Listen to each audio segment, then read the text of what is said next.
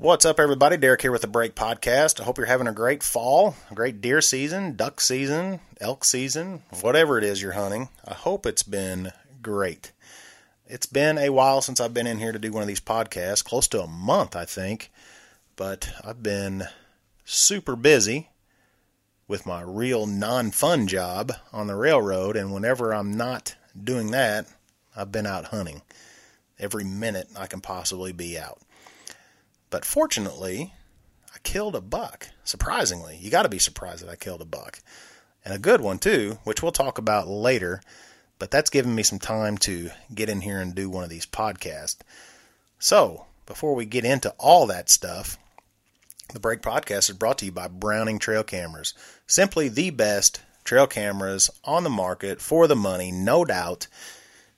All the Browning Trail Cameras, the quality that they produce and the durability of these cameras, they should probably be priced double what they are. But Browning Trail Cameras, we are thankful they are not, so we can all afford awesome trail cameras that last forever.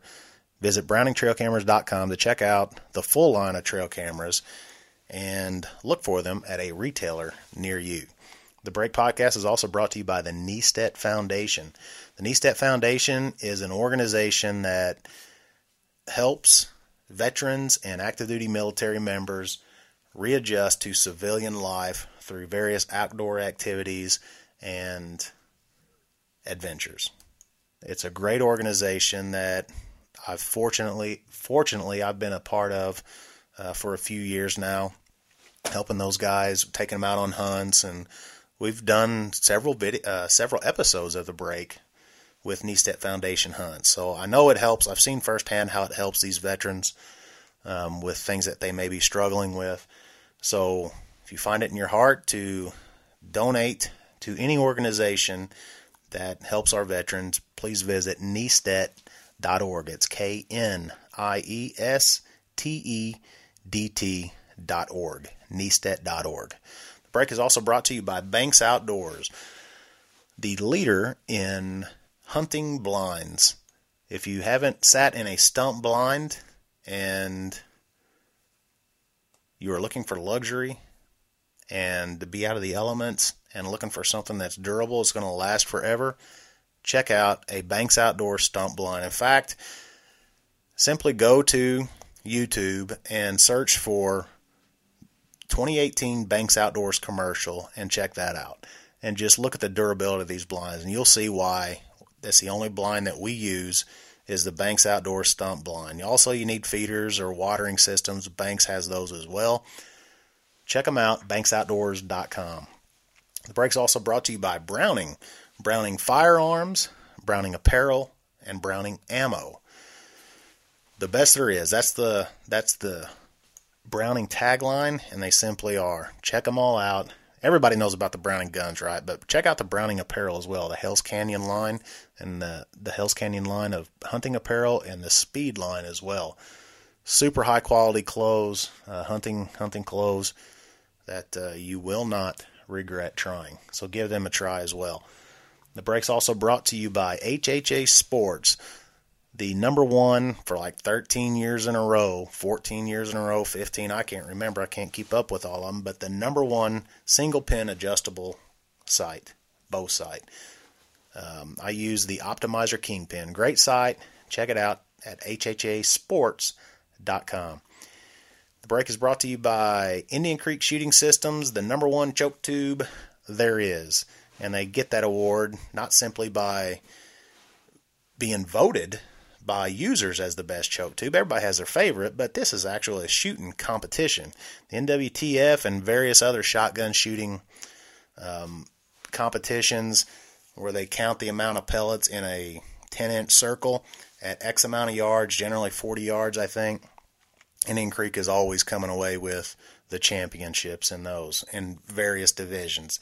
I think they won 8 out of 12 divisions last year, whether it's junior, senior, pros, amateurs, whatever it is at the NWTF. However many categories there are, Indian Creek has won the majority of them. So check it out, IndianCreekSS.com.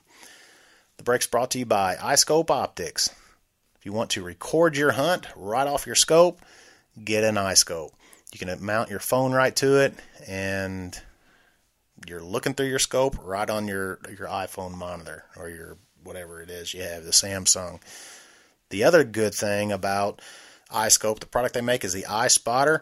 Put that on your spotting scope, and you can mount your phone right on there, and you're using a monitor to spot whatever it is, whether you're out west, you're spotting deer, just looking at anything, bird watching out of your house. It's much easier than putting your eyeball on that eyepiece of your spotting scope. Mount your phone on there, and you got a display, and 3 or 4 people, however many people are standing around, can watch it at once, look at it at once, instead of taking turns putting your eyeball on it. So check it out, iScope.com.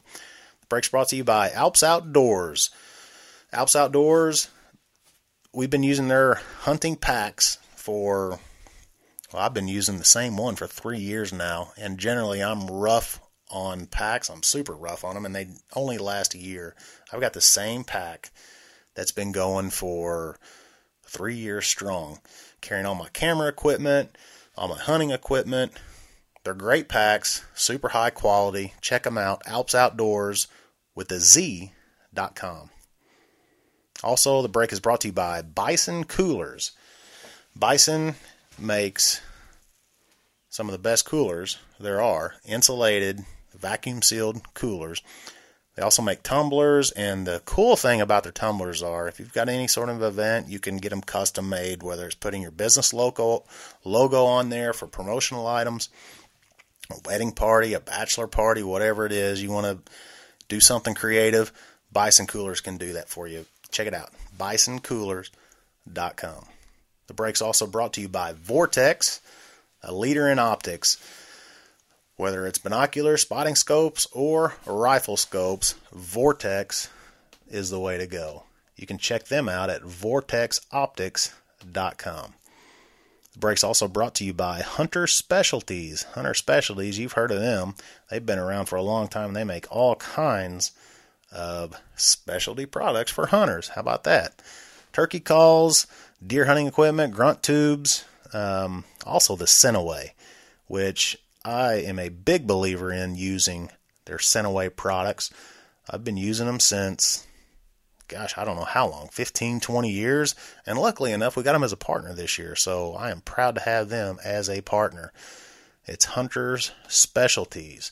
Their website, the short version, would be Hunter, SPEC, hunterspec.com. That's a short version of that. So check out their website. Extreme Blower Products is another one of our partners. So their cedar, it's a cedar or spreader that you mount to your leaf blower, and you can really just easily spread your seed. The best application that I use it for, when I plant standing corn, I take the Extreme Blower products, I hook it up to my leaf blower, I stand on the edge of this standing corn, one of my food plots, or just a cornfield or whatever. If you want some greenery underneath that when the farmer comes in and harvests it, just broadcast turnips or radishes or whatever seed you're going to plant, standing on the edge of the corn, just blow it over, and that seed the blower will blow it out there at 20 yards or so. So, yeah, you're going to have some greenery when the farmer comes in and combines that corn. You'll have a nice food plot of turnips or greens or whatever it is. So check it out, extremeblowerproducts.com. The break is also brought to you by Matthews. The break is brought to you by, locally, here in Southeast Missouri, Chris Willis RV. I just bought an RV from them, a camper trailer actually, and I love it. They beat everybody's price with, I bet you, comparable items by $5,000 in my local area.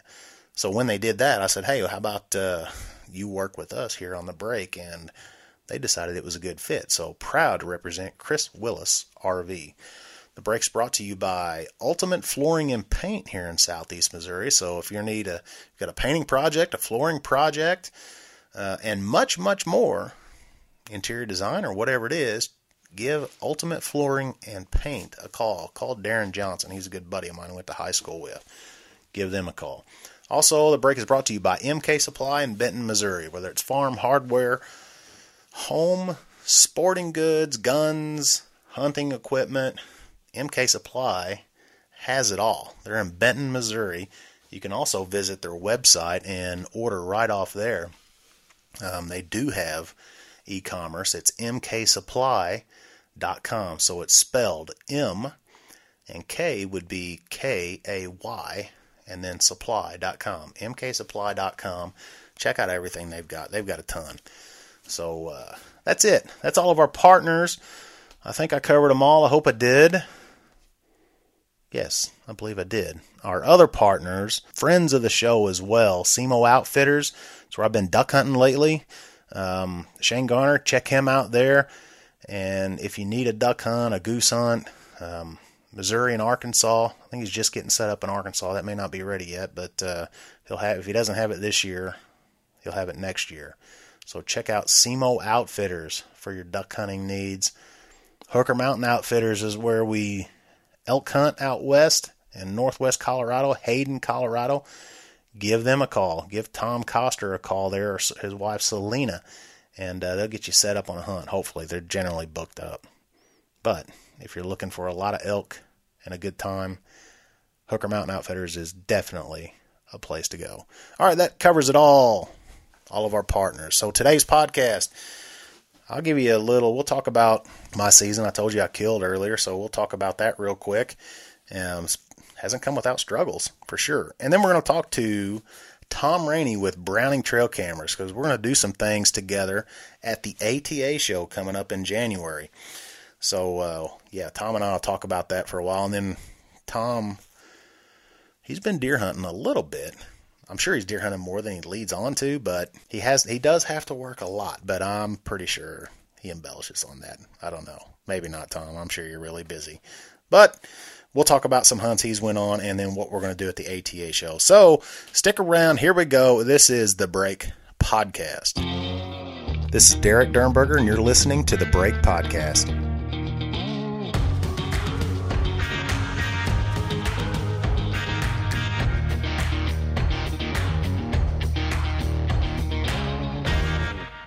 November has come and gone in the blink of an eye. I think I did my last podcast the first week of November, maybe 2nd, 3rd, 4th, 5th, whatever it was. I can't remember. It's been about a month ago. And I was talking about getting things cranked up for the rut. And literally, it's over. I mean, as a deer hunter, at least for me, I think about November and deer hunting the rut all year long. You do everything to prepare for it, whether it's hanging your tree stands, planting your food plots, running your trail cameras, all year long, trying to prep for it, and then in the blink of an eye, it's literally gone. And that's what's happened this year. Fortunately, I killed a buck this year. It was last year I killed a buck, but I killed one out of frustration, one that I normally wouldn't have killed. It was a 2-year-old that I killed last year. And again, out of frustration for a rough year. I spent a lot of money on leases, and the leases didn't turn out, and it wasn't good. So I took my frustrations out on a nice, tender 2-year-old, a buck that was really good eating, but, again, generally I wouldn't shoot him, but I did last year. But this year I did shoot a mature buck, and it didn't come easy. It was a lot of frustration as well this year. Just didn't have, so I hunted 3 states this year, or I'm still hunting 3 states for that matter, being that it's early December here. What is the date today? December 5th? Yeah, that's right. It's December 5th today. So my season isn't over, so I'm still hunting. But hunting Missouri, behind the house, call it the home farm, generally I have a buck to hunt there every year. This year, I did not. Last year, actually, I didn't either. So it's 2 years in a row that I haven't had a buck to hunt at the home farm. I've got 2 10 points behind the house that are solid deer, but they're just not where I want them to be. I mean, if I kill a buck, again, I just disregard last year because it was frustration. But if I kill a buck it's a buck that I'm going to mount. I'm going to put on my wall. So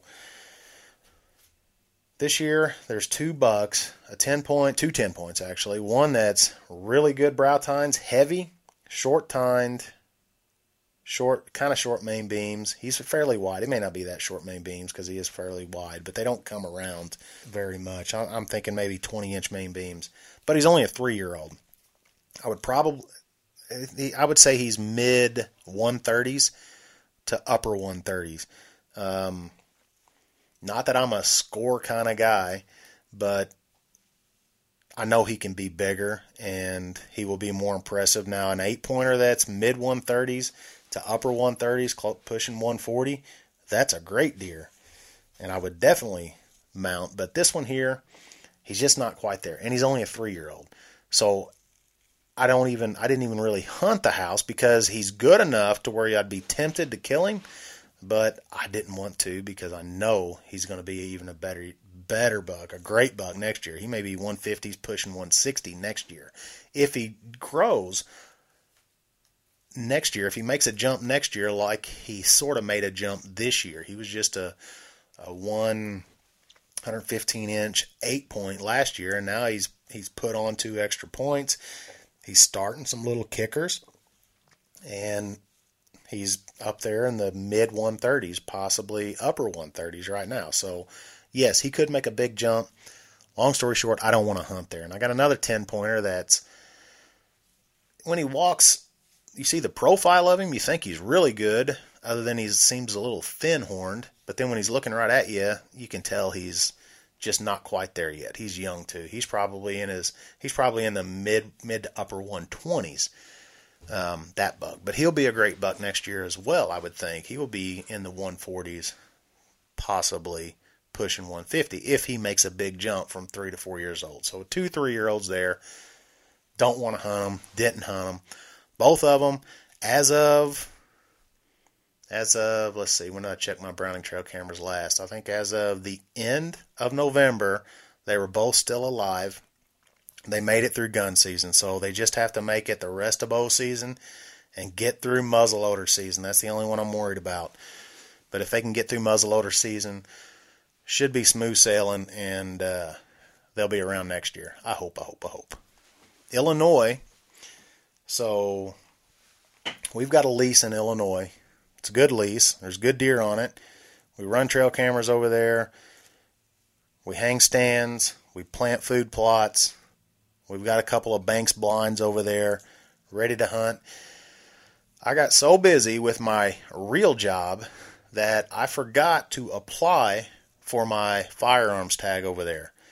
And generally, there are leftover tags that you can buy over the counter. I didn't really worry about it, thought no big deal. I waited a little bit too long to go buy my over-the-counter tag, and by the time I stopped by, they were completely sold out. So I spent money on a lease, did the prep work, got my Banks blind, brand new Banks blind I bought just to put over there, and I don't even get to hunt it this year. So I could go bow hunt over there. I could have bought my bow tag, but it's not cheap. It's $500 to buy a bow tag over there, and I already bought a bow tag for Kentucky, or a deer tag over there in Kentucky. Thankfully, you just buy a deer tag and you can hunt every season, every deer season. But I didn't want to spend more money on another state when I still have Kentucky tag in my pocket. So long story short, I didn't even get to hunt my lease this year where everything is totally set up. So there were some leftover tags in another county in Alexander County, that I have some good buddies that I went to college with. They own about 900 acres there, and I've hunted on them before years ago. Just hadn't been back recently because we've had our lease, and we can manage it a little bit better there. But anyways, long story short, I gave those guys a call and asked if I could hunt on their place this year. Of course, they said, come on, super great guys, Tim and Todd, I really appreciate it. And got in, let's see, it was the opening morning of firearm season. I'm working on my no fun job on the railroad, and I get in, so I missed opening day. I get in super late at night, Friday night or early Saturday morning from the train. So I think I got in at 2 in the morning, something like that.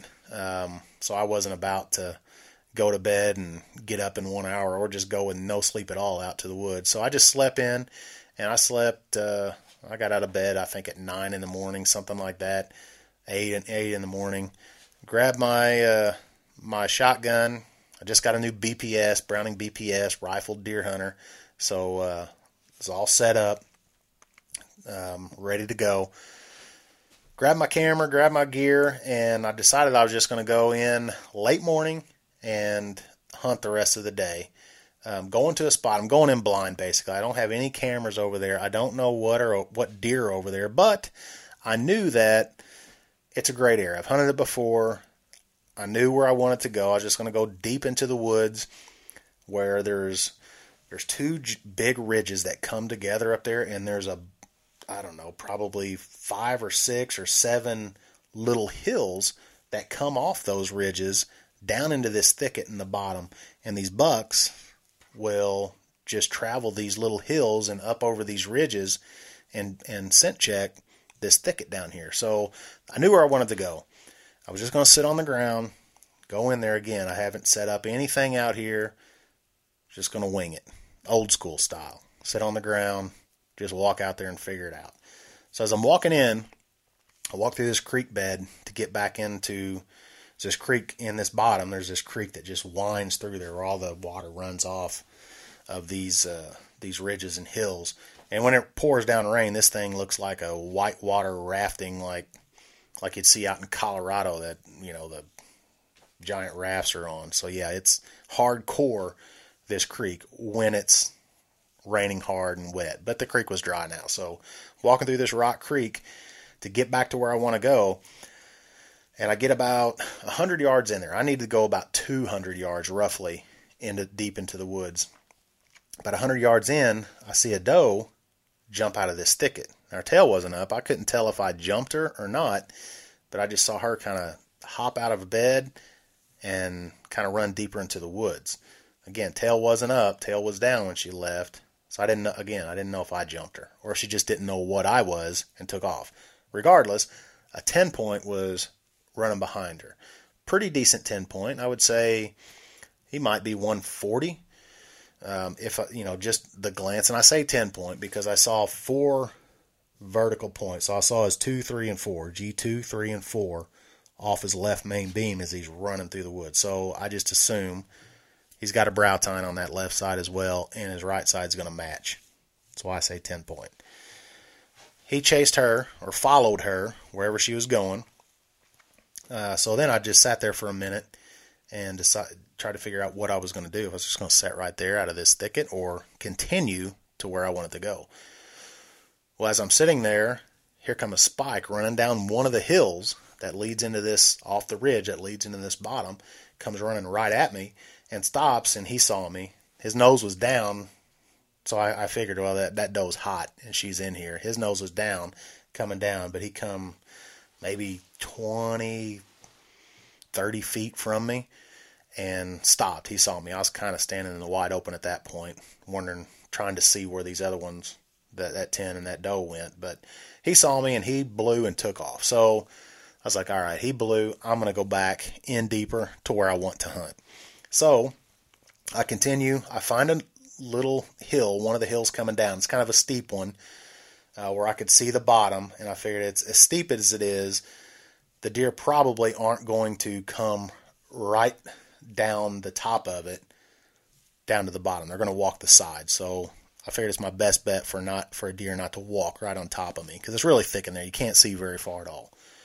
So I'm sitting there, a lot of squirrels around, making a whole lot of noise. Sit there for several hours. It's about 3:30 and 3:20, 3:30. And again, all I think is I hear squirrels behind me and everywhere. Well, I happen to look to my left. So I'm sitting on the ground against a tree on this steep hill. I'm kind of on the right side of the crest of this little hill. So not on the very top because there wasn't a tree right on top where I needed to be. So I can't hardly see over the crest to my left. I'm sitting on the ground, back against a tree. I've got my tripod and my camera to my right. I've got it on a Fourth Arrow Rex arm. So if you want to look that up, it is. I wish Fourth Arrow was a sponsor, but they're not because they make great products. But I've got that on there, so it gives me more movement on the tripod. I've got it sitting on my right, and about 3:30, I'm sitting there, and I kind of see movement out of the corner of my eye to my left, and I look over, and I can see the buck's back, neck, head, and I see his tines. I see 4 points on the one side. He's a 10-pointer. Again, what I assumed I see is 2, 3, and 4. G2, 3, and 4 of his right side walking parallel to me. He's just walking sideways to me, not walking at me, not walking away from me, perfectly parallel. So I'm reaching over. I'm kind of watching him. I'm trying to feel my camera, trying to find the record button. And I found the on button. I turned it on. I see the LCD screen's on, and I can't find the stupid record button. And this buck is already, the first time I saw him, he's at 35 yards walking. When he gets perfectly parallel to me, he's going to be exactly 20 yards from me. He's already at 35 yards, and he's getting almost to my level. He's almost parallel with me perfectly. I'm sitting there trying to figure out this stupid record button. I can't find it. So I have to turn the camera and stick my head up to see where that record button is. I finally got it punched right. I've got it angled or pointed in the right direction. I already had, luckily, it's so thick in there, I decided to turn on the manual focus because there's so much brush and leaves in the way that if I had it on autofocus, it would focus on one of those close leaves or trees or whatever it is, and the actual shot would be out of focus. So I set the manual focus on at, I think, right at 20 yards because that's where I figured my shot would be. I think I set it between, it's on by feet, so I think I set it at like 75 feet. So that would be 25 yards. So anyways, I had the manual focus on. I pointed in the right direction where this buck was walking. There was a big tree, and I had that big tree centered in the LCD screen. It's really hard to see what's in there, but I had it centered, and I'm good. So I went to grab my gun. I thought the buck was right behind this big tree. His head was, and I would be able to shoulder my gun and wait for him to clear that tree, and that's when I'd have my shot. Well, as I'm raising the gun up, I see his rack. He was, again, walking parallel to me. I had the profile of him. As soon as I started to raise my gun and shoulder it, I saw his head turn, actually his rack turn, and now he's looking right at me. And I just knew I was absolutely busted, and as rough of a season as it has been for me to that point, I was about to destroy my camera, probably throw my gun into the woods and just say, you know what, I'm done. I wouldn't have been that dramatic, but you get what I'm saying. Everything was coming down there, and it felt like we had a stare down for 3-4 minutes. But looking back at the footage, it was about 20 seconds that he was looking at me, and I'm thinking, no, please don't bolt, please don't bolt. And and I just knew he was, because behind the tree, his vitals were blocked. I mean, just perfectly behind that tree. All I could see was his head around the corner of this tree, and I could see his ham on the other side of it. Well, instead of just taking off, just turning around and going back where he came from, again, I wouldn't have had a shot. He took 2 steps forward and started to turn to go away from me. Probably about to take off running. But just those 2 steps, and he started to turn away from me. It gave me a quartering away shot, a hard quartering away shot. It looked harder in the actual footage because we were at a different angle. But I ended up shooting him. I got the shot off. Again, it was only at 20 yards. Shot him right behind his rib cage on his right side, and it came out his shoulder. Actually, his right below his shoulder and the leg. See, he's lower than me. But it came out his other side. And come through his leg, basically. His high leg, low shoulder. And he ended up running. I knew I hit him. He mule kicked high, and he took off running kind of parallel again, and then he turned to go in front of me. And as he was turning to go in front of me, I shot at him again. I knew I hit him the first time. I wasn't exactly sure where, but I figured the ethical thing to do was try to get another one in him. Well, I didn't get another one in him. My bullet hit a tree. But he ended up running, and I see him stop at about 40 yards, and he started getting shaky, and he tipped over. And I killed a good buck. He ended up 10-pointer, clean 10-pointer, about 18 inches wide, good tines, good mass. He ended up scoring right at 152 and some change. So I am super stoked with that deer.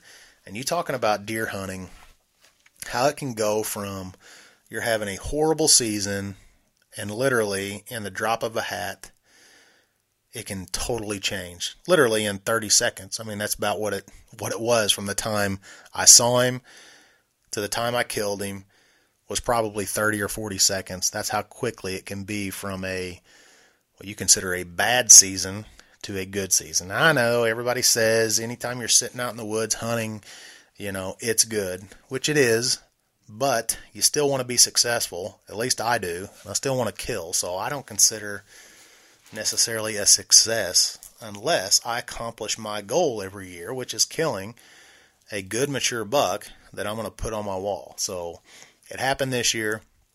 Thank the Lord. And I killed a good buck. And I got a lot of meat. So I'm happy. And my season's not over. I still got Kentucky that I'm going to start bow hunting here in the late season. And I'm going to hunt a property. So I had this lease in Missouri last year that I leased from a local person here who owns a lot of ground. Well, I leased it for 2 years in a row, and this year he forgot that I was leasing it, that I had leased it the last 2 years. He's got so much property. He has a property manager, a farm manager that manages all his properties, that really takes care of all his farm leases and his hunting leases. So without talking to him, I guess he didn't realize I was leasing this one particular property, and he told a buddy of his he could hunt it this year. So I was out. Last year I had a really good 8-point 3-year-old on there that was wide, probably 19 inches wide, and I passed him last year thinking, okay, he's going to be a great one this year. I'm going to get him. Well, ended up not getting the lease this year. But his buddy that was hunting there ended up killing a deer, a decent deer, but not the big one. And the big one is apparently still out there. So I got permission to hunt it the rest of the year. So that is a good thing. I'm going to get out there and hopefully kill that thing, or at least get an opportunity at it here soon. So I have that property to hunt is what I'm getting at in Missouri. So good deal for me and hunting Kentucky. So from going to what I was considering this year was going to be an absolute bust because I'm working too much on my no fun job and nothing to hunt at the house, didn't get on my property, didn't get a tag on my property in Illinois. Kentucky's great. Hunting with Bill Wild Harbor and Billy Kellett over there. Kentucky is great, but I just haven't had the time to get over there as much as I want. So I wasn't sure how this year was going to shape up, but it's actually coming together, surprisingly. That's sweet November for you. How it can change just like that. The snap of your finger. If you didn't hear that, that's what I did. So that's it. That's November. I'm not done deer hunting. I'm going to be duck hunting a lot here coming up too. Just went with SEMO Outfitters. James fought. Wild Story Productions videoed it. We didn't get into a whole lot of birds, not down here yet, but they're coming. And when they get here, I'm going to be ready for it. Hunting over there with Shane Garner at SEMO Outfitters. So looking forward to that. And then I've got a mountain lion hunt at Hooker Mountain that could happen any day. I literally could be sitting here right now and Tom will call me, Tom Coster at Hooker Mountain Outfitters, could call me and say, hey, we've got a cat, you need to get here. And then I've got to get a plane ticket to Denver, get a rental car from Denver, drive up to Hooker Mountain Outfitters, and we go get after this cat. So basically Tom Coster at Hooker Mountain Outfitters will patrol his property every day when he sees a fresh track. He may see an elk kill that the cat killed in his garden. He'll be on it for a few days. That's when he calls me and say, there's a cat here. Come on, let's go get it. And hopefully that will happen. Again, it should happen this year, as long as I'm not on my no fun job and away from the house where I can't go. That will happen. So that's it, man. That's what I've got hunting. Deer hunting to go, duck hunting to go, and hopefully that mountain lion. Other than that, it is trade show season is almost here. I work the ATA show. Is the first one that I work for Browning trail cameras. And then I'll work SHOT Show and usually another buying group show coming up as well. Usually I do that one in February. Last year I went to Dallas. But ATA show's coming up, and it's always a lot of fun because I get to see all my partners, which is great, and then I get to see some other TV shows as well. So it's kind of like a little, I wouldn't call it a fraternity necessarily, but it's just like old college buddies that you really don't see but once or twice, 3 times a year, and ATA show is one of them. So everybody's done hunting, generally speaking. We get to hear all the hunting stories from everybody and what they've killed, and just have some fun, work the show, and then have some fun at night with your buddies that you've met through the years being in this industry. I'm really looking forward to it.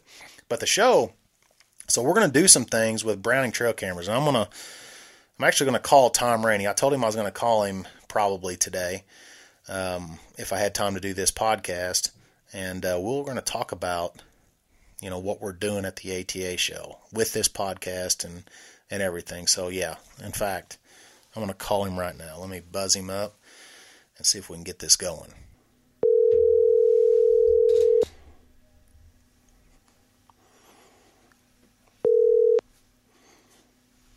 It's Tom.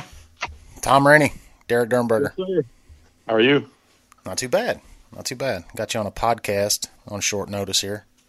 Nice. I'm okay with that. I need a break this time of year. I'm losing my mind.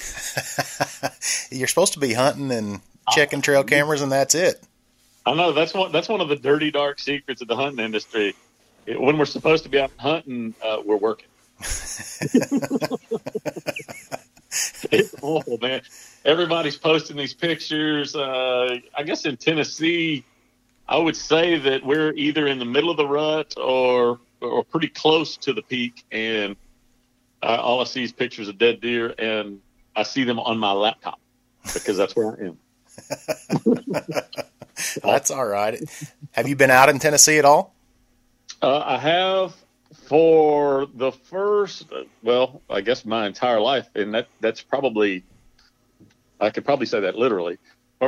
We would always travel up to my grandparents for the week of Thanksgiving because that's always the opening week of gun season in Tennessee. So it starts that Saturday before Thanksgiving. And we still continue to do that. We go up to my parents' house. My parents' house is like 5 minutes from where we hunt. So we go up. I was able to hunt some during the first week. I would work in their kitchen on Monday, Tuesday, Wednesday. I think I even worked a little bit on Friday, but it gave me a chance to get out and hunt a little bit. I have a new philosophy as I've gotten older that if I'm going to be tired, I'm just going to sleep in and I'm going to take the afternoon shift.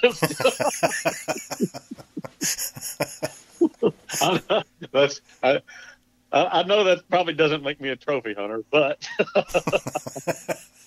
I saw deer, I saw bucks every day, and my niece and both of my nephews, all 3 killed bucks that week. So good. I'm to the point where I enjoy hunting with them a little more than I'm worried about what my success is going to be during that week. It's just a good week and it's fun with them. So it was successful, if nothing else. Yeah. Well, that's good. Well, it kind of helps. I saw the picture you sent me from Texas, so it does take a little bit of the pressure off. I will say that as I would go out to the stand here in Tennessee, I did not feel the pressure to wake up early or to succeed when I was in. So yeah, I saw the picture you texted me, but I haven't heard the story on that buck. Yeah, well, you know me, there's no short version, so here we go. The Browning firearms and apparel, we work closely with Rafe and Shawnee in particular, and we were contacted. It was about a year ago that they wanted to put together a short film series that would be available online. And they wanted to show people associated with the Browning brand, from the corporate side, taking opportunities to get out in the field. And long story short, Shawnee and I were given the opportunity to take the whitetail hunt because they're trying to do all the different species. I may have said that, but they're trying to do like a waterfowl hunt, a elk hunt, a mule deer hunt. Shawnee and I go on the whitetail hunt, and we choose to go to Texas. I had a friend down there that we were able to make some arrangements with, and we get down there and we start going through the trail camera pictures. And admittedly, I'm not the best trophy hunter because that's kind of not my thing. I don't get so locked in on one deer, but I guess it was the east side of that ranch. I mean, there was just big deer all over the trail cameras. Mm-hmm. And so we just decided we would hunt that side of the ranch. We'd get up in the mornings and we'd go sit in the box stands. And this sounds crazy because I've been hunting since I was, I don't know, as long as elementary school, 6, 7, 8, started hunting by myself young, 10, 11, 12. So I've spent 4 decades in the stand by myself. But most of that time I was not having to gauge how old is the deer, what's he going to score. When you get down there in Texas at these ranches that are like super managed, they're all, they everything's down to a science on the way they do it. And so you go down there, and the guy that's running the operation looks at us and he says, I trust you guys enough. What I'm going to let y'all do is just go out with the cameraman and make the judgment call for yourself out of the box stands. Great. I'm thinking, good, I can screw up on camera. This will be awesome. So actually, Shawnee and I both had funny stories the first morning, because the first morning we both probably saw deer that we both probably should have shot. Uh-huh. And we were both a little hesitant. Because mine was a little early and it happened so fast. In hindsight, we went back and looked. I was like, man, I should have taken a shot. But I was trying to be respectful of their ranch regulations. And so neither one of us killed the first morning. Mm-hmm. But I had seen enough deer. They weren't rutting yet. Okay. But they were starting to nose around a little bit. It wasn't like they didn't pay too much mind to each other, but they paid enough attention that after I had seen all those does that morning, I was like, I'm going back there, because if there's that many does, that like he's around there somewhere. He's not far away. Right. So we got out there and sat that afternoon. There was a 10 that came out. I was being patient, because there was a lot of deer in the area, and I'm glad I was, because when he first came out, instinctively, I thought, I want to shoot that deer. And as he got closer and closer, you realized that his opposite main beam was all janky. I was like, man, if I'm gonna come down here and have an opportunity, and I couldn't run this stupid thing off. So he gets like at 30 yards. He's right outside the window, and the sun is beating me in the face. It's awful. I can't see, but he can see me apparently. I mean, every time I breathe, he looks up. I'm like, oh, this is a nightmare. So in front of the stand, doe and 3 fawns come out, and there's a sendero there that kind of wraps around, and I don't know what they were in the grass right there, just kind of mingling. And I'm watching them, and I'm trying not to move because I've got this deer like in my lap to my left. And this big deer walks out. I had kind of ranged the end of the road. About as far as I could see was about 130 yards. And you go through the second guessing process immediately. Oh, yeah, that's a shooter. No, he's not. Yeah, he is. Yes, he is. So I'm having this conversation. I had the gentleman that was filming me. I've hunted with him for years now, so we've got a pretty good rapport in the field. And and he's echoing me as I'm whispering. I'm like, "Oh yeah, that's a shooter." And he's like, "Yeah, that's a shooter." And then I'm like, "I don't know." He's not helping a bit. I'm like, "Well, I don't know." And then he's like, "Well, I don't know." I mean, you are not helping. Right. Finally, he goes, "That's definitely a shooter," and I'm like, "That's what I just said." And I don't know. It was like Three Stooges up there, except there was two of it. Right. And I was a little hesitant. I wanted it to be a good, clean shot on a deer like that. And there was some like undulation in the road between there and there. And there was grass. And I mean, I probably could, if I'd been forced to take it, but he kept working his way toward us where that doe was with those fawns, because she was probably only 40, 50 yards. She wasn't far. So I let him kind of work his way up, and he was kind of feeding a little bit. He'd stop, look at him. Well, every time I even moved my ear, this chucklehead over to my left that I couldn't run off if I had thrown rocks at him was bringing attention. So the sun's just beating in that window, and finally I get turned, and by the time I get situated where I'm comfortable with it, the deer was probably about 100 yards. I wasn't panicking at this point. I still was pretty comfortable with where he was, but man, he was so close to the edge of the grass. Uh-huh. I thought, man, I've got to take the first shot. He really gives me, because he has managed to get like 2 feet away from the edge and being back in that brush. And I was like, so when he got at 100 yards, I'm super comfortable with that shot. I went ahead and took it. And the funny, well, it wasn't funny at the time. I didn't think. Yeah, I did. It was. The guy, I call him. He's like, "Well, did you hit him good?" And I'm like, "Yes." And and he said, "Call me back after you look at the film." So we stay up in the box, and we're not wanting to disturb anything because a lot of the deer didn't run off. We looked at it, and you could see the shoulder. I just pounded him. I was like, "Yeah." So I call him back. He drives over there, and we drive up. We find where the deer goes into the brush, and we probably go 15 yards. I mean, we're not far at all. We're like maybe 20 steps, maybe. Mm-hmm.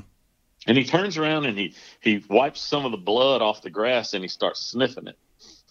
And he goes, and he looks at me and he goes, "Did you hit that deer back?"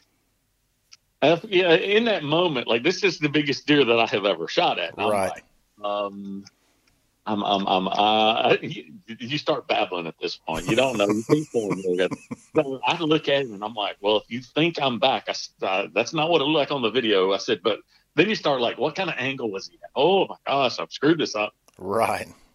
So we go through that, and I look at him and I'm like, look, if it's back, I'm okay with backing out of here. We can go watch the film on the big screen TV. We can figure this out. And if we need to wait, we need to wait. And he looks at me and he goes, "Well, we got 2 options." He said, "We can do that, or we can walk around this bush and pick him up."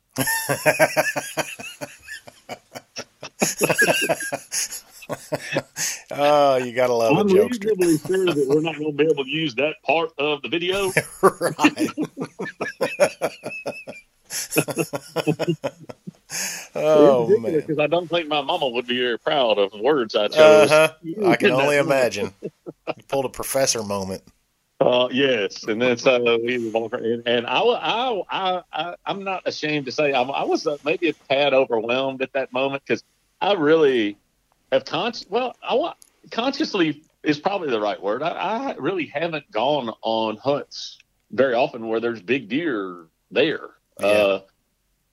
And so I haven't had the opportunity to kill big deer. So this was the biggest deer I have ever killed. I was trying to tell people, like, the pictures, it looks a little bigger. And this is where you start getting into the people that are more worried about score than everything else. But, right. It's 165. It's a nice deer. Mm-hmm. He wasn't very wide, but he's the shape that I love. I say almond, and I don't know if that's even right, but when they look straight at you, it's kind of almond shaped. It's kind of round, but it doesn't get wide. Mm-hmm. So technically, when you look at it from the side, you think it's a lot bigger, because even the guide thought it was between 175 and 180, but because he didn't have that main beam length that kind of goes out and around, right, and because I want to say I still got to 165, and he was only like 16 inches wide. Huh. Okay. So if he goes out wide just a little bit more, that increases the main beam length, that increases that score. So you pick up 10, 12 inches if he was wide, but I didn't care, man. That was I was super happy with it. No, that was a great deer. I was actually guessing mid 170s from the picture that you sent me. No, anything from the side or anything, that's what everybody thinks. You're just losing that about 10 inches. Anything that even just barely goes out like another to 18 or 19 inch spread is going to add another 10 inches probably. Yep. Just the curve and the main beam would add more length and then the width. Yep. Well, how about the body size? I will tell you this: the arrangements that you helped us make before we went down there actually helped a ton. Those guys at the Gravik were super nice. We got down there a day early, and the deal was I wanted to meet those guys and stop by their facility, and it was going to give us a little time to shoot the guns after we'd flown down there and make sure that they were still on. Mm-hmm. And Mike's, it helped me being able to go there and shoot. Mike, I'm a country boy that's been shooting in brush country his whole life. I don't think I've ever had to shoot at home more than 80 or 100 yards. So I like to really make sure I'm dialed in before I go somewhere I have to shoot further than that. And he took us out. We did some long range training. I think we shot out to about 600. So after, I think they were just trying to make me feel better. But after Shandy told me that I don't know that I hit it dead center, but I hit the bullseye on the 600-yard target, like on my second shot. Yep. So after I did that, I was like, "Yep, I'm done. I'm good. We're finished here." Oh man, yeah, that's fun shooting down there long range. I haven't been to their new ranch, the new Gravik, but if it's anything like the old one. I wish it hadn't have been so, because I think they told me it had rained like 3 weeks in a row, or it was crazy. It was something ridiculous like that. And so we probably drove around most of it, but there was still a lot that we just couldn't get to because, it was soggy. Huh, okay. But I think their plans for the new operation, they kind of showed us. It's kind of neat. They, he's got, he's got a place right there that he's going to keep like as a weekend home or something. I don't know if I'm using the right terminology there, but he's got a little house on the property, and then there's a bunkhouse there. But he's going to add, I think he said 6 smaller bunkhouses, and that number might not be right, but that's the plan is add some more bunkhouses, and they're going to have a big mess hall that's going to have a lot of mounts and really kind of give you the feel for the camp. And the plan sounds kind of neat. The property is super cool. For me, I think Shandy and I are going to attempt to go back and do like the full 3-day gun training down there. We're going to try to go back and revisit that because at the time, it was convenient for us to get down there a day early, but it was hard for us to be gone for a whole week out of the office.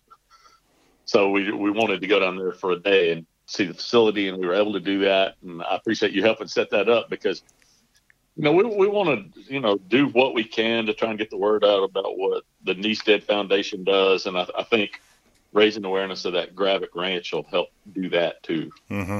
Yeah, definitely. I think I'm going to be down there with you guys when you're there for the training.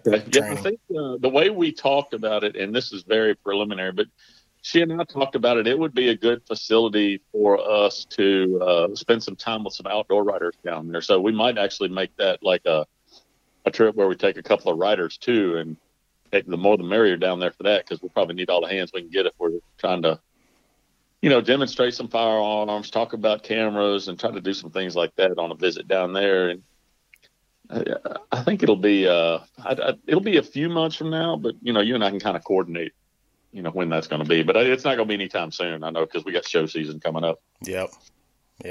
And that's the reason why I was calling you. So we're going to do some things with the podcast at the ATA show. Yes, sir.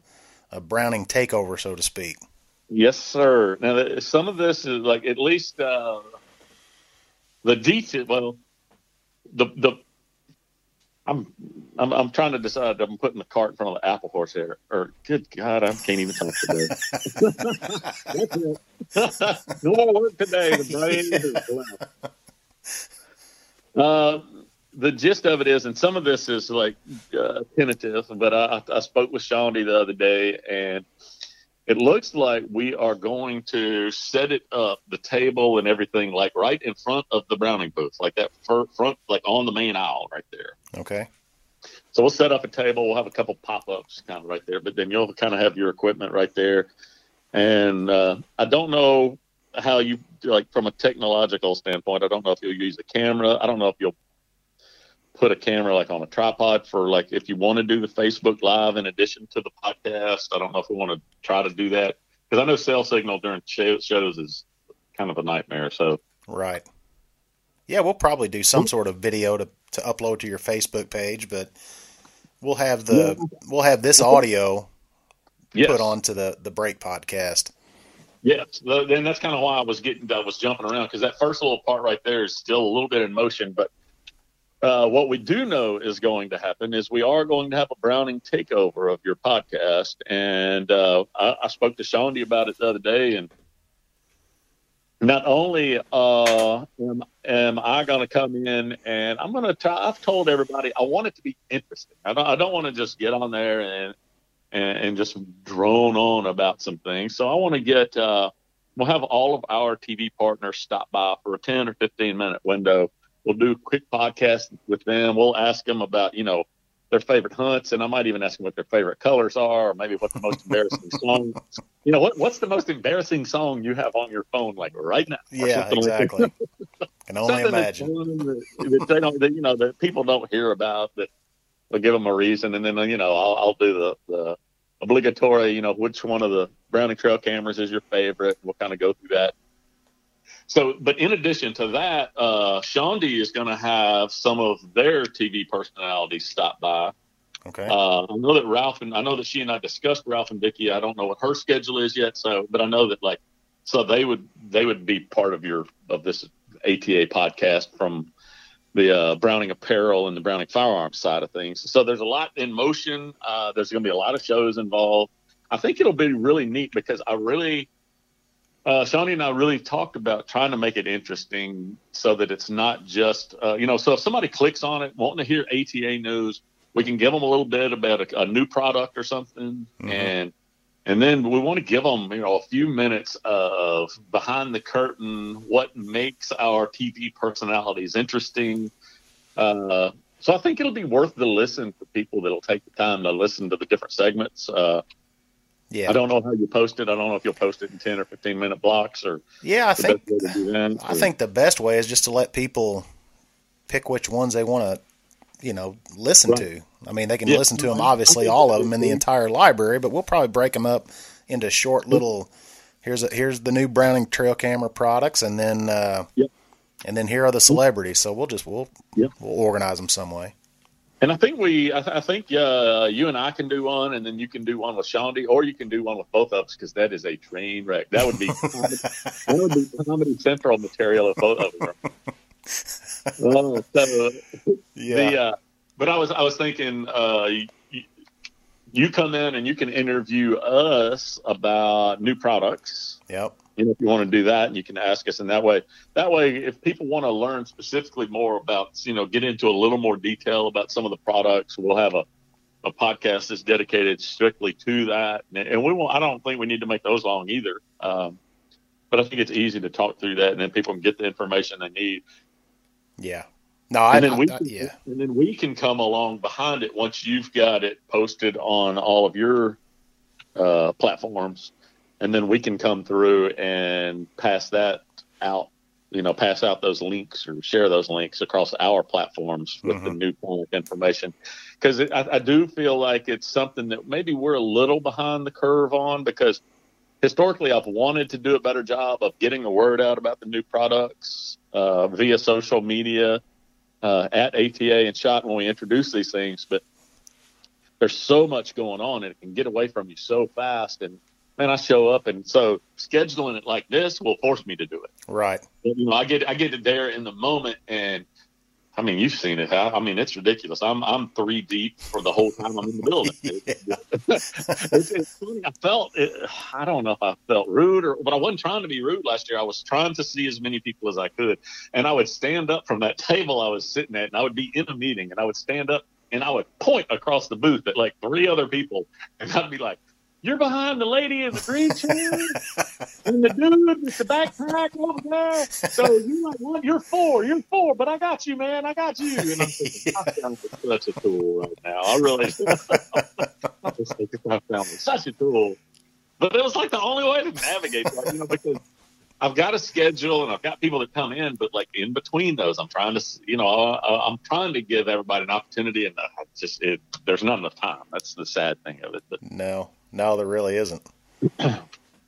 Yeah, you are nuts there. I mean, you watch, your partners. Right? Yeah. I'm losing my mind. Brent loses his mind before, because Brent's trying to make all the arrangements with our retail partners. Uh-huh. And John's losing his mind a little bit before because, obviously he's trying to have all the new product ready. Right. And then Mark, a lot of his things, they're important to us, but they're not visible at a show like that because, he's like doing all of our CFO work and all of our legal. So, once he gets to the show, like a lot of the things that he's done have been kind of put to bed. So me, however, everything I do kind of like culminates at those shows that's like, so it's good, but it really wears me out. And this year, we don't have too many days from the time we leave one to go to shot. I mean, it's maybe a week, not long. Yeah. Now, from my perspective, it's you are running crazy nonstop. Yes. Brent, his head's about to explode sometimes because he's it's his busiest time with the retail partners being the sales guy. Yes. And then John and Mark are definitely the most relaxed. The funniest thing that they've done to me over the last couple of years, and I think it's funny. It probably should irritate me, but it doesn't. Is they've started giving out my cards. People come up to them at the booth and they'll be like, "Oh, you need to talk to him." Oh, good. Yes. I needed somebody else to talk to. I was kind of getting bored over here with the 4 people that are waiting on me now. Yeah. No, it's fun. And Carl and Jeremy and we help you out a little bit at the ATA show. So it's just, it's fun to sit back from our perspective. Man, y'all are a huge help at it. And then last year was the first year we had the Huntress View girls that come in. And so I think that Sarah, Courtney, Kenzie, I know Andrea will be there because Andrea works for us now. Yeah. So she'll be there. But I think that whole crew will be back in there too. And it's just nice having additional bodies because, man, the first couple of years, because Mark and John, most of their responsibilities lie away from the shows, they would come in and they would help us at like ATA and Shot. But Brent and I were trying to do all the shows by ourselves. And, you have rep groups there, but I mean, they represent like a dozen or 15 different companies. And so they can't be committed to your booth. So Brent and I were just running ourselves in the ground. So just having extra bodies there where we're not losing our mind makes all the difference in the world. Uh-huh. Yep. Yeah, I've got a good enough relationship with Brent now, finally, after several years. It's funny you say that because for years he'd be like, "What do you tell them about me?" I'm just telling them who you are. And he's like, "You tell them I'm a butthole or something?" No. Well, yes. So, all right. So that leads me to the story. The first time I worked with Brent at the REMF in Vegas.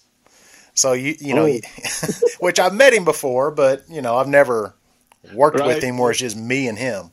Right. And, of course, you said the same thing. Now, Brent, you just, you got to watch him. Don't mention TV shows. He hates all TV shows, so don't even mention your TV show. Yes, I did say that. Yeah. And so, he's just a real butthead. So I was like, okay, I got it. So we go there, and Nicole came with me, my wife, she came in, I think, throughout the beginning of it. So she came, and we're eating dinner with Brent the first night. He's taking us out to dinner, and we got talking about our flight, our return flight home. And Brent was saying, yeah, you guys good on your flight and everything else like that. And, of course, Nicole, you know how she is. She just tells you how it is. I was going to say straight to the point. Yeah, oh yeah. So she looks at she tells Brent, she's like, it's, we're flying home, but we get to St. Louis at midnight, and we got a 2-hour drive home. I don't know who the idiot was that booked our flight. And Brent said, well, that'd be me. I was like, oh, God, here he is. He hates TV shows, and you just told him he's an idiot. I appreciate that. That is still one of my favorite stories. Phil brings it up. Phil. Uh-huh. I think he brings it up to you. Oh, he does all the time. Oh yeah, all the time. But I love the ATA show now that I've gotten to know Brent and we're good friends now. That Yes. All right. So your job is marketing. So all these TV shows that they're looking for partners. They need a trail cam sponsor. They talk to you. Yes, and I've got them, and like our outdoor media relations falls under me too. So like the editors from Bow Hunter Magazine, Peterson's Bow Hunting, Outdoor Life, I have to talk to all those people too. Right. And so if you take all the outdoor writers and all the TV people, and then people that want to be on the pro staff, there's an endless supply of people that I could talk to at that show, and I don't have the time to squeeze right. it. But you do give time to pretty much anybody. You're respectful enough to give them time. Yeah, I really make that. I make an effort to do that because I've told people for years, and I'm not actually patronizing anybody when I say this because it's really how I feel. I feel like if somebody's going to invest the time and they're willing to work with us, I feel at the very least I owe them a conversation, and to try and give people that courtesy.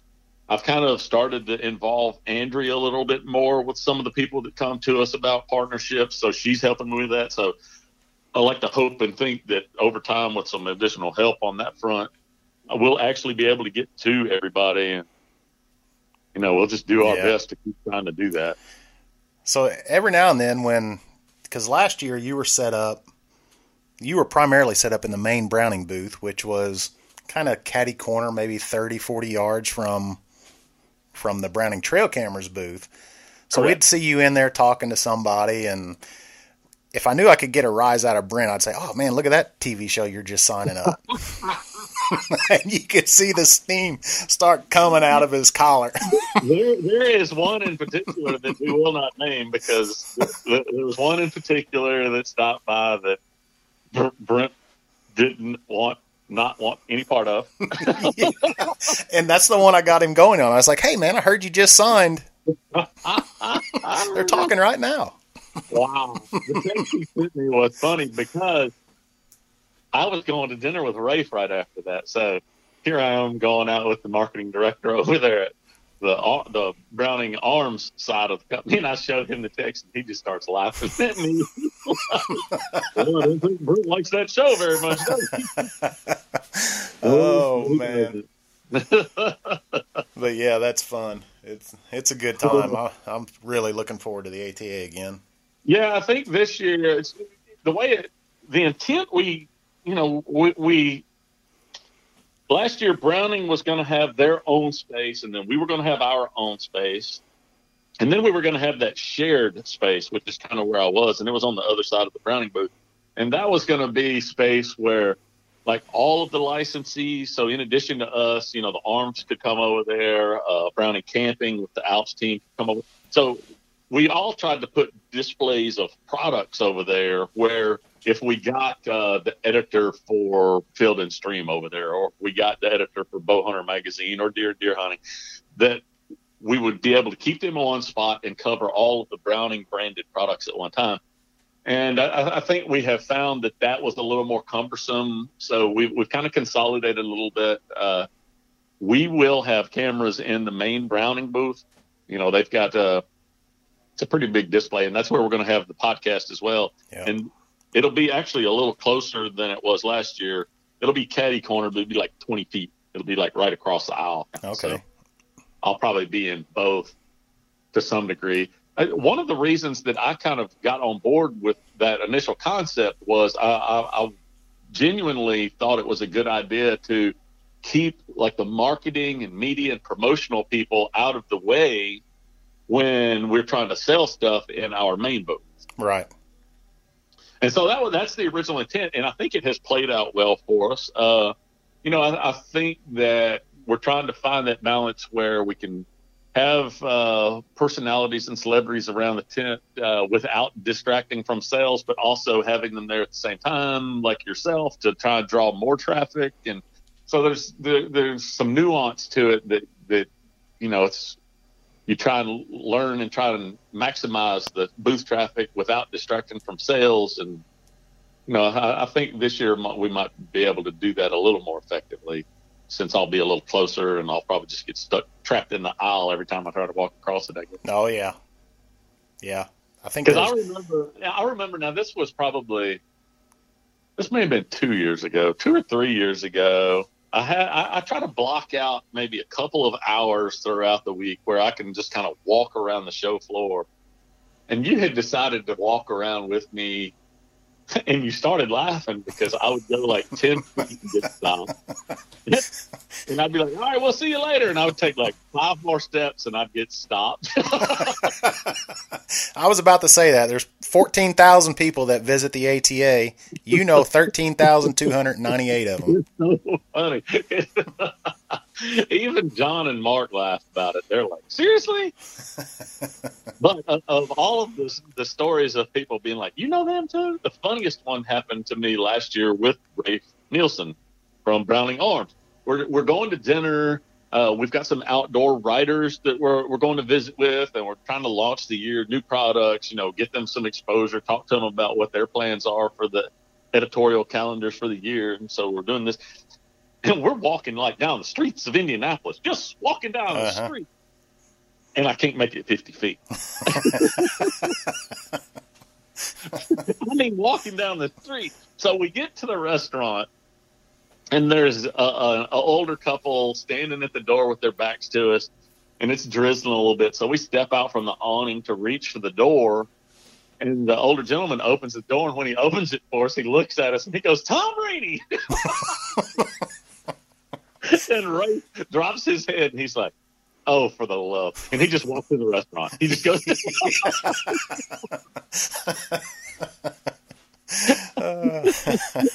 And then to make it even better, like he's at the table telling people this story. He's like, it's so crazy walking around with him around here. He's like, everybody stops and says hi. He knows them. It's crazy.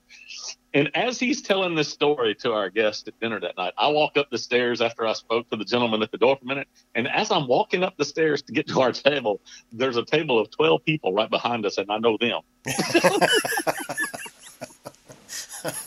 It's unreal. And Ray throws his hands up in the air, and he's like, of course he would know the table. Why would he? Yeah. It's unbelievable. It was comical.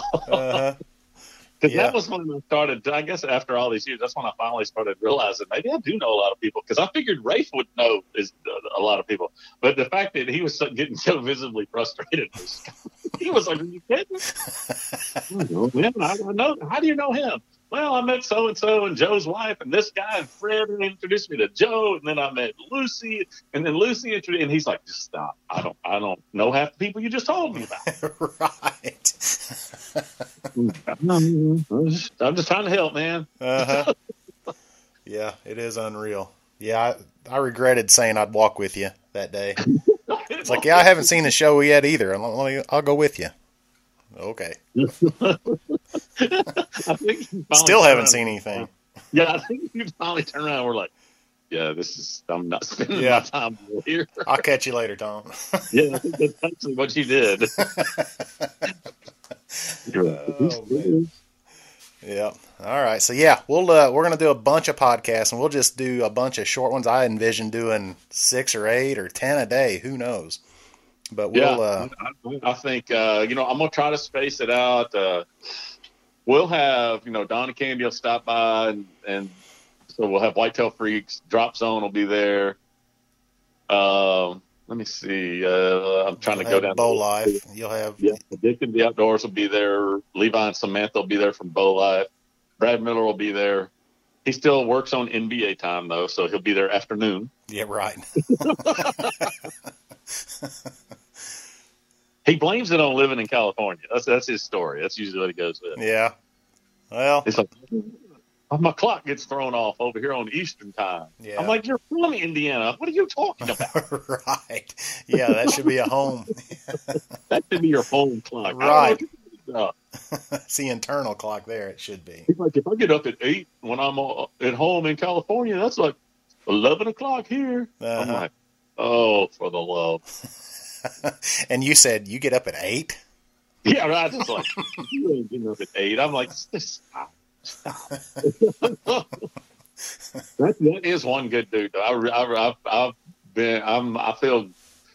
I'm happy that I've gotten to know him over the last few years. So he'll be there. So that's 1, 2, 3. I'm probably going to have Kurt Wells and Danny Ferris stop by and visit with us. Yep. They both host Bowhunter TV from Bowhunter Magazine, and Kurt is actually the editor for the magazine. So they might have some interesting tales. Danny is a character. So if we're able to sync those guys up, it's funny because they contrast to each other.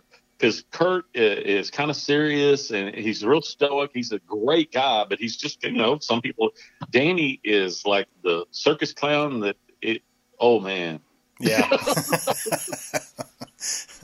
I don't guess I've sat down with Danny. Now, I did hang out with Kurt at that SHOT Show at the party you guys throw. Yeah, Kurt did. Yeah, I think both of them came to it. Okay. But the juxtaposition of the two personalities is just, it's funny. So I'm trying to coordinate where I get both of them on the schedule. So those 6 in particular, 1, 2, obviously you guys says 7. So at least 6 or 7 like media visits from us. And I don't know, I'm going to talk to a couple other people that aren't TV shows that are maybe outdoor media people that might be interested in stopping by. Mm-hmm. I'll just kind of get a feel for it. Well. But so outside, at least from your perspective, though, you'll have a few more with Shondi. Like I said, I don't know if she's got Ralph and Vicky on the schedule. I know they sponsor her. I know Willie. So they've got a few people that she's going to want to interview on their behalf. So you should have a ton of interesting podcasts from that perspective, not to mention new products. Yeah. Yeah, that's the gist of it. There's going to be something for everybody. There's going to be a lot of content during those few days of ATA, so it should be a good few days. Yeah, I'm looking forward to it. Honestly, that's one of my favorite shows of the year. It's a little chaotic, but you kind of get a feel for how your year's going to go, like really quick. I mean, it's you get to see people. I once had this conversation. Ray Lynch was with Realtree for 26 years, maybe a little longer. But he was Bill's first marketing guy and served as his vice president of marketing for forever. Mm-hmm. And I'm standing in the aisle one year, and Ray and I are visiting, and he looks at me and he just kind of spreads his arms across the aisle, and he's like, he said, I've thought about this. He said, and if you want to really kind of put the pen to the paper, he said, the reason that all of us are so excited to see each other is because we have literally spent maybe years of our lives together. Yeah. And so he started to elaborate a little bit because, especially when you're first going to every show, man, and you think about it, you go to 8 weeks worth of shows every year. Mm-hmm. And like myself or like Ray and like Brent, people that have been doing it 10, 15 years, 20 years. I mean, you're with the same group of manufacturers, a lot of the same buyers. You're with those people, like quite literally, if you count the days, you're with people a year and a half, 2 years out of your life. Yeah. I mean, it's a pretty good, and so it was interesting when Ray was telling me that. So I think that's kind of put into perspective one of the reasons I enjoy going to ATA. It's the people in the industry that really make things happen are at these shows. And And it's not always the TV celebrities as much as I get the opportunity to see other manufacturers, see how their years have been going. Because when you go to the buying group shows and things like that, there aren't any TV personalities and such. Like there's not really. It's people that are selling product to our retail partners. And so I enjoy getting to see all of those people that are kind of chewing the same dirt that I'm chewing. Right. Yeah. Because you kind of share your war stories. How's your year going? Did you notice this? Did you see this? So I think it helps you bring a lot of perspective to your year. And it is nice to see people after feeling like you've been snowed in for the last half of December and the early January. Right. Yep. Yeah. No, I love it. And the ATA is the first one of the year. Really, yes. I guess. Well, at least for me, it is. Everybody's got all their gossip bottled up, ready to go. Yeah, exactly. Ready to go. Uh-huh. We do. There is there's a couple of distributor shows that launch maybe right before, but yeah, that's the first big one where everybody's there. SHOT Show has more people, but you've also got like military and government contractors and police departments. So that contributes a lot to the actual foot traffic there. And mm-hmm. I think there's more people with each company that like to try and maybe get out to Vegas for 2 or 3 days for whatever reason. I land in Vegas and I just beg the pilot to turn the plane around and take the I couldn't wait. Yeah, to each his own, but Vegas just isn't my thing. I try to go to bed at 8:30 every night. And everybody laughs at me. You old man? I'm like, yeah, but I'll get up at breakfast in the morning. I know it. I've been to, I don't know, probably 8 ATA shows, maybe something like that. I can't remember when I started going. 2011, I guess. So, yeah. I've been to so many of those, and I couldn't wait to go to my first SHOT Show. And I went with you guys a couple of years ago, and I thought it was awesome that first year. And by the second year, I was like, yeah, I've had enough of this. This one is actually too much work. Yes, ATA is fun. Yes, this SHOT, man. Whew, it's kind of it's. And then when you're in Vegas with the Energizer Bunny Drake. Yes. Yeah. Uh-huh. Well, I mean, seriously, and it's a compliment to him because I wish I was more like this. But I seriously think, if you locked him in a broom closet, he'd find something to get excited about. Seriously. Oh yeah. No, absolutely. I wish I was more like that. I really do. Well, that's just like setting your guys' booth up. So we fly into Vegas, and we get there. Carl and Jeremy and I get there a day early because we try to get your booth set up. Right. And we're all flying at different times. Carl arrives first. That's just the way our planes. And I got there maybe 3 or 4 hours later, and Jeremy comes in close to the same time I was. Right. And I told Carl, I was like, well, just wait for us to get there, and we'll run over there and set that booth up. By the time we got there 3 hours later, it was basically done. He couldn't help himself but to go over there and set it up right away by himself. I love that guy, dude. Yeah. I was like, man, we would help you. Just, we couldn't get here any earlier. Our plane just landed, literally. No, man, he got stuff to do. He's on the move. Oh, I'm telling you. He's like, I just got bored, so I figured I'd come over here and do it. I'm sitting there thinking, I wish I had time to get bored. Please. Yeah. But it's funny because I've gotten nowhere in Vegas now. I set my room up like my office, and I have my laptop and all my work spread out on the table in there, and I really will I'll get done. We've got that reception we do with everybody on Wednesday night, but most of the other nights, I'll go up to my room right after the show and I'll answer emails, and heck, I might take a nap. Uh-huh. And I'm still in bed by 9 or 10. Yeah. Oh yeah, not Carl. No, because I just tell people I'm like, I don't care if I sound rude anymore. I'm old and I'm not doing anything. But the thing is, isn't Carl older than you? Yes, which makes me even more tired. Right. Oh man, as much energy as he has, I'm like, that dude's got to be 30, right? Yeah, no, he's not. And you're like, geez, man. God love him. I'd take 20 of them in a minute. Oh yeah, me too. Yep. But then I'd have to go on medication if I had 20, though.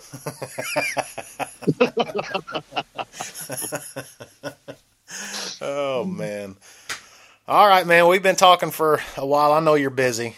You got to get back to the grind here. I'll get back to the non-fun stuff now. Yeah, exactly. So, yes. So, yes, we are doing the podcast. It's going to be a lot of them. It's going to be quick and Yep. almost live, semi-live. As soon as we do them, we're going to upload them, and they'll be right there. So, Yeah, no, and like I said, we'll be trying to do some interesting things with our pro staff team members and our partners. And like I said, I don't want to do anything that'll put somebody on the spot or embarrass anybody. But things like, really like, because I'm not even sure I would want. I've probably got some funny answers, like what's the most embarrassing song on your phone or something like that, because I almost want to look and do it to myself right now. What is the most embarrassing thing on my phone? I don't know if I got anything too bad. well, I'm currently looking too. Well, actually, let me see.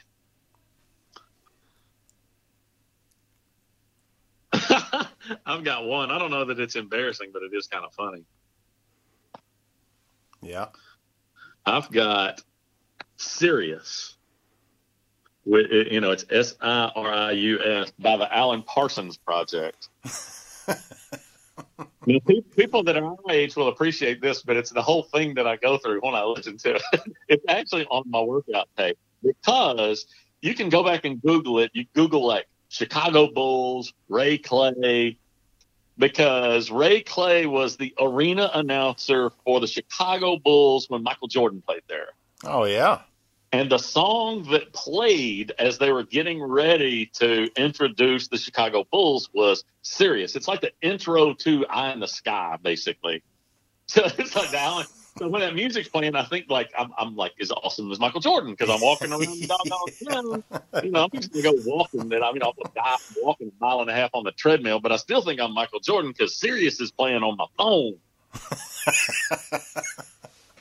That's probably a little embarrassing, but I still get goosebumps when I can hear Ray Clay when he does the whole from North Carolina, 6'6" at guard, Michael Jordan. I still like kill that. So that's not embarrassing at all.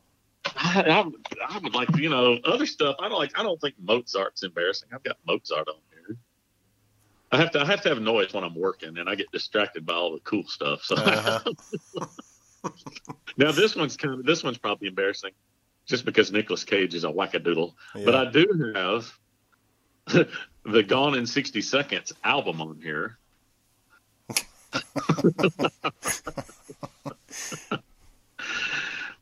But the coolness factor goes up when you realize that DMX's Party Up is on that album. Oh, okay. So I think the cool from that balances out the rest of it. Okay. I think wait, I've got it. I found it. I found one that most people would be like, what? I found it. What is it? Mr. Blue Sky by Electric Light Orchestra. Yep, that's the one I should be embarrassed about.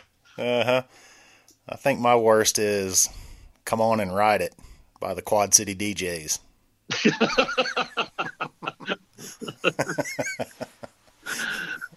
Oh, I do have. Well, I tell you. Actually, I would say that I should be embarrassed by the ELO song, but older people might be like, "Oh, I kind of like Electric Light Orchestra." Actually, the one that if I was at a hunting show and I told them I've actually got. I think I've got the Gaga on here somewhere. Yeah, I've got a Gaga on here. It's hard to resist the Gaga, man. She can sing. Sometimes. She's talented. Actually, I do have that album with her and Tony Bennett, that old jazz stuff. Yeah. It's actually really good. It was actually really good. I've got a song on here that many people don't know about, but it's a cool song. It's Standard American by Gunner and the Grizzly Boys. Have you heard of that? No, but it sounds like they should be on tour with my man Cody Jinks. Yes, they probably should be. We should check that out. I was going to say, that sounds just like somebody that should be playing with Cody Jinks. Yes. Yes. If I were a UFC fighter, that would be my walkout song. What would be my walkout? Maybe that'd be the question I'll ask everybody. There you go. That's a good question. What would be your UFC walkout song? Yes, if you were a UFC fighter, what would be your walkout song? I'd come out to the Hawaii Five-0 theme. Oh, really? No, I'm kidding. Who am I intimidating with the Hawaii Five-0? Seriously?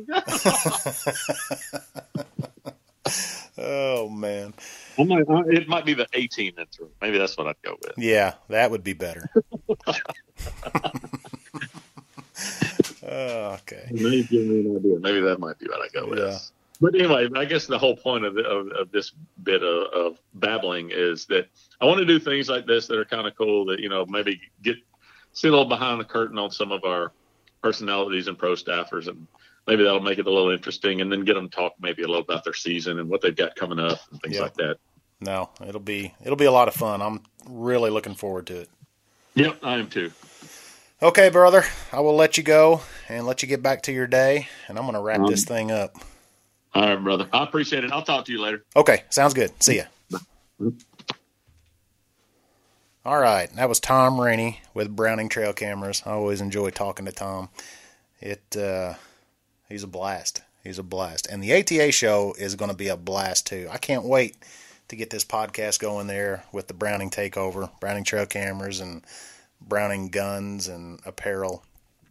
Tom and Shaundi are a lot of fun. Hopefully we'll get Rafe to talk a little bit as well, too. But stay tuned to that. So be sure to subscribe again to the Break Podcast. The easiest way to find it is to just search through iTunes or Google Play, or you can go onto the Podbean app. You can download that app to get the Break Podcast. But just search for The Break Derek, and that's the easiest way to pull it up. The Break Podcast with Derek Dernberger is the full name of it. That'll definitely get it up, but usually if you just shorten it to The Break Derek, DEREK, it'll pull it right up, and just hit the subscribe button, because we're going to have a lot of cool guests and talk about a lot of new products from Browning and Browning Trail Cameras and other Browning affiliates, licensees. So looking forward to it. That's the ATA show, and that is January 10th through the 12th is the ATA show. So that's when we'll be running all this. So it will be a lot of fun. It will be some good podcast audio, and we'll look for the video as well on the Break Facebook page, and then also on Browning Trail Cameras and Browning as well, and any of the other licensees that may be there and get involved. So anyways, that's it. I'm going to wrap this podcast up. We've been talking for right at an hour, which is a lot longer than I planned on talking. But like Tom said, no short story. He never has a short story, and that's good. I like it that way. All right, guys, I'm taking off here. Follow us at Hunt the Break on Instagram, Facebook, and Twitter, and check out huntthebreak.com. I have all the podcasts loaded there. And again, be sure to subscribe to the Break Podcast. Just search for The Break Derek. All right, that's it, guys. Talk to you later. This is Derek Dernberger, and you're listening to The Break Podcast.